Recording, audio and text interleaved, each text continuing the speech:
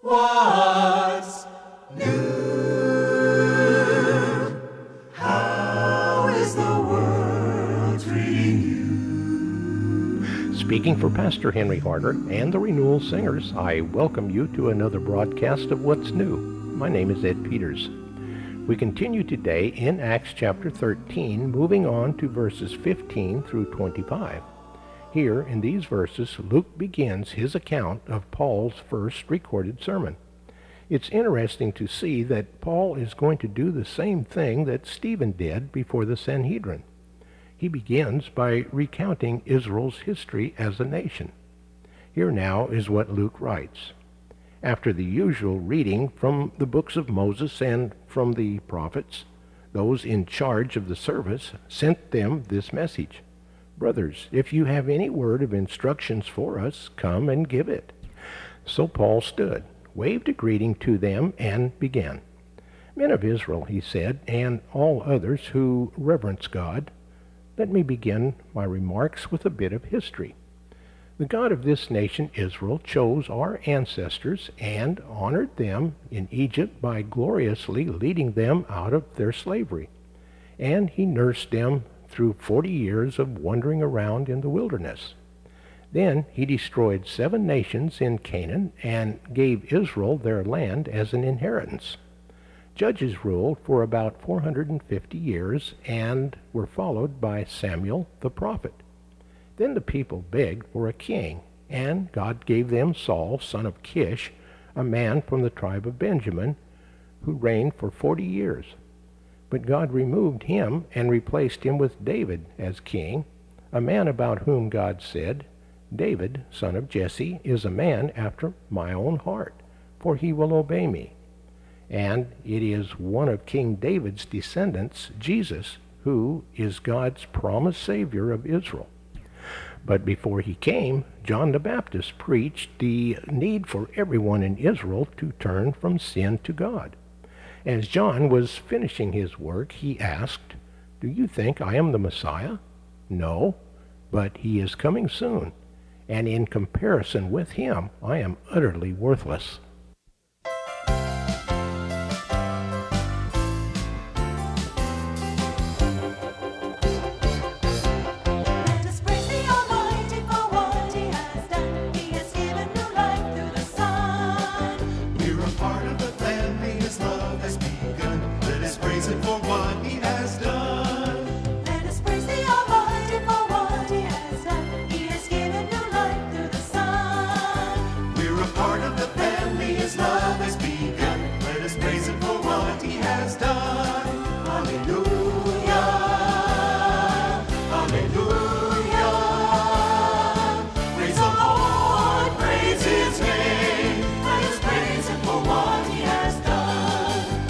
Praise the Almighty for what he has done. He has given new life through the Son. He's uniting his family, making us one. Let us praise him for what he has done. Let us praise the Almighty for what he has done. He has given new life through the Son. We're a part of the family, his love has begun. Let us praise him for what he has done.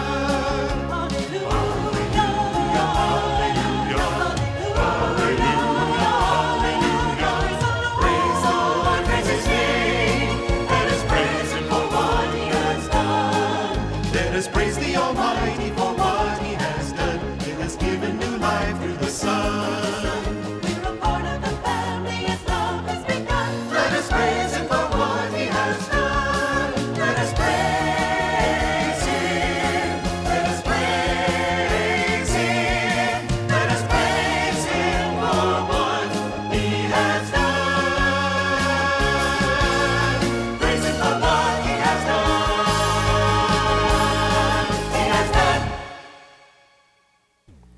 We will see that Paul begins his address, the verses that we are looking at today, speaking about the anticipation and the preparation for the coming of the Messiah.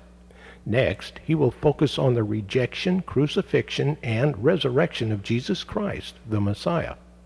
He will conclude his address with an application and an appeal. Now, here with our study for today is Pastor Henry Harder. Paul, a Christian Jew of the first century, made it a point to worship God in the Jewish synagogues wherever he traveled. When he and Barnabas came to Pisidian Antioch on the Sabbath after their arrival, they went to a Jewish synagogue service.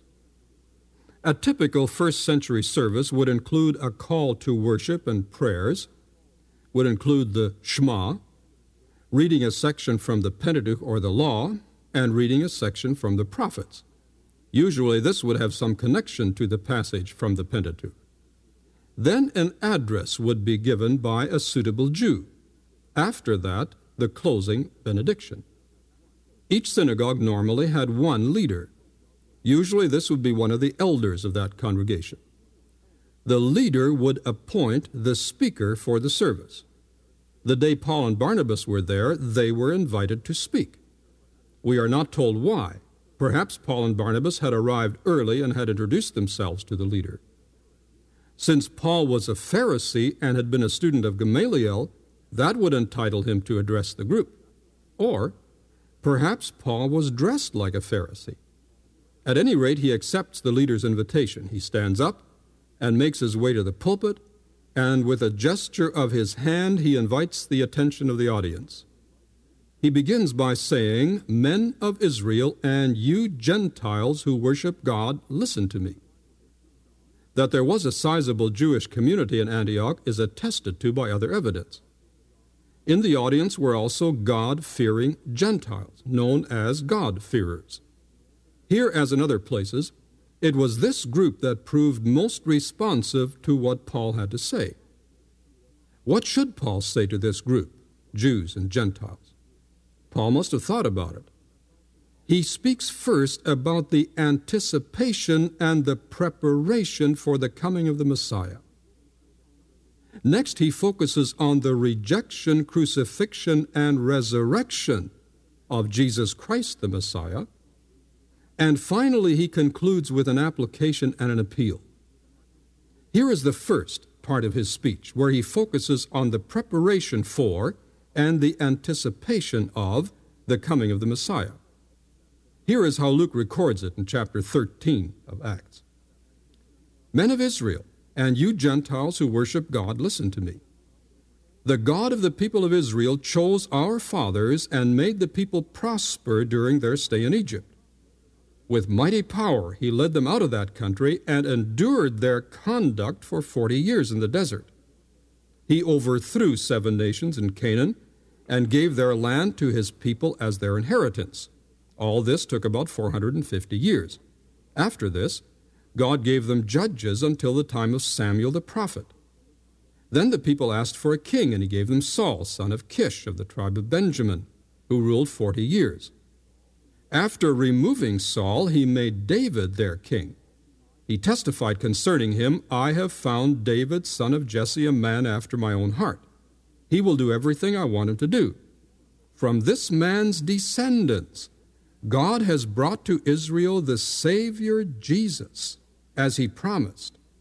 Before the coming of Jesus, John preached repentance and baptism to all the people of Israel. As John was completing his work, he said, 'Who do you think I am? I am not that one. No, but he is coming after me, whose sandals I am not worthy to untie.'" So much the Scripture. God is the God of history, and history shows that God was saving the world. History demonstrates the saving or redemptive activity of God. That's why Paul here reviews the history from Abram to David. He wants to establish the point that history demonstrates that God is working on saving the world. God chose Abram and the fathers. God led Israel out of Egypt by his power, and God brought them through the desert. God overthrew the 7 great Canaanite nations, and God saved Israel by giving them judges. Finally, Paul comes to the monarchy and to King David. Here he stops his review of Israel's history because David is pivotal in redemption history.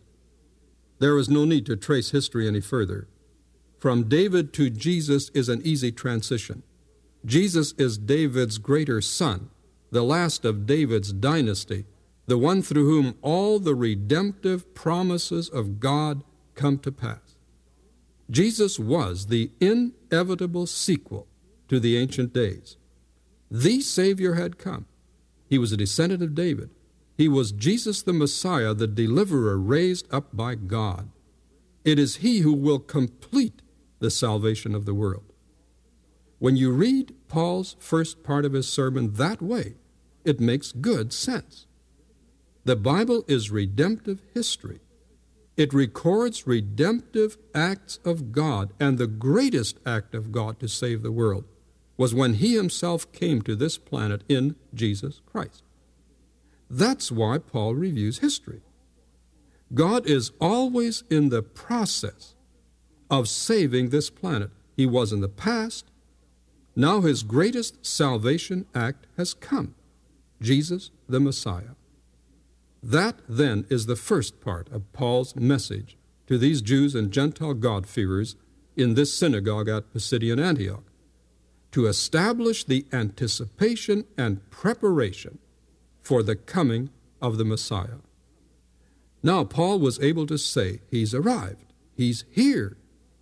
That's the next point of his message, the rejection, the crucifixion, and the resurrection of Jesus. All history looked ahead to that great event, the coming of God into our world in Jesus Christ.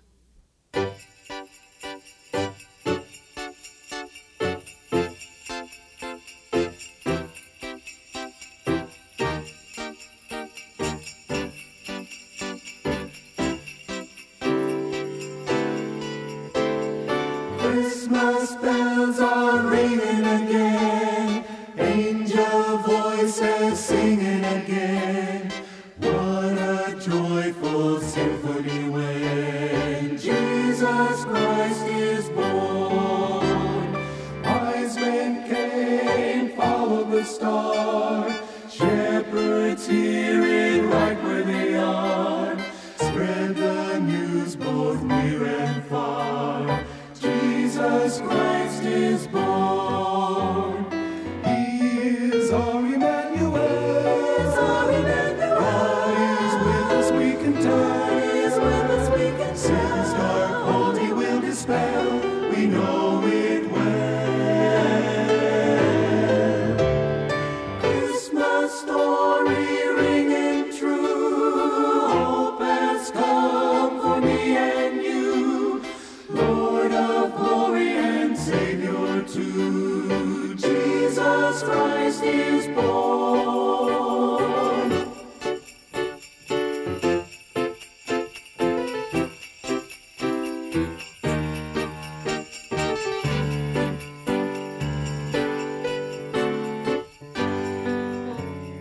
He is our Emmanuel.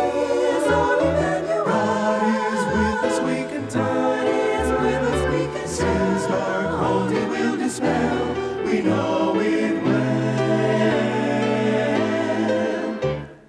Christmas story ringing true. Hope has come for me and you. Lord of glory and Savior too. Jesus Christ is born. Jesus Christ is born. Jesus Christ is born. Jesus Christ is born. Jesus Christ is born. Jesus Christ is born.